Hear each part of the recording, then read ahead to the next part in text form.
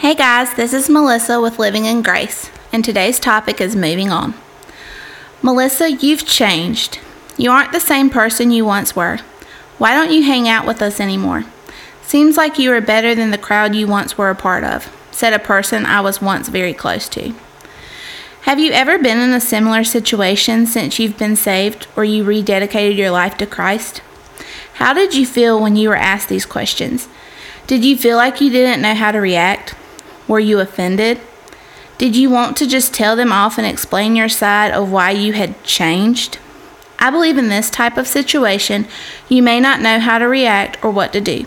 But in this type of situation, the one thing I knew to do was remember that what I say or do need to be done with love and not hate. Here's the thing, when you asked God into your heart, you did change. The person you were is not the person you are now. Sometimes that means you won't end up being around the crowd you once were. If you truly are following God, you will notice a change in your life.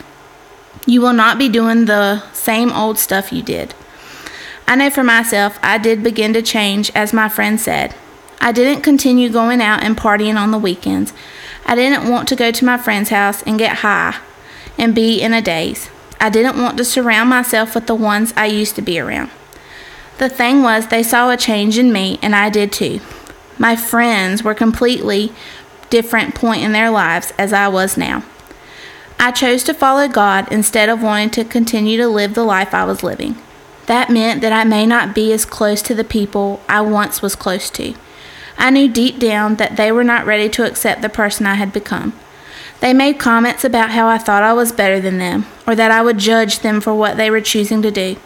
It wasn't that at all. I just chose to chase after God instead of chasing after the weekend buzz or high I used to enjoy. During this time of my life of choosing to chase after God and to live for Him instead of living the life I used to live, I noticed that I had began removing myself from the hangouts with these friends. I didn't talk to them as much. They knew I loved them and I still love them, but I knew that I could not and would not continue to allow myself to be surrounded with ones who were not ready to change. I don't think that's judging people based off their decisions and lifestyles, but I knew to continue to grow with my walk with God that I would have to surround myself with the ones that I could grow with spiritually. Yes, I do believe that God will allow us to be disciples to ones who don't know Him, but I also believe God would not want us to continue to surround ourselves with ones who were part of our lives when we weren't saved. I always thought that I would be friends with the ones that I grew up with, but I never thought I would be where I am now. I never thought that at 26 I would be saved and following God instead of living the life how I used to. But that's the thing about God. He knows the plans and the purpose that He has for you. I truly believe that God allows people to come in our lives in seasons. Some may be there longer than others. You may have some friends that you've been close to for over 20 years that may one day not be in your life. Or you may have a friend that you just met, and they will be in your life the rest of your life. It truly depends on what God has planned for you. Guys, just know that it is okay to allow yourself to be excluded from the people you once were close to when you were living a life before you accepted God.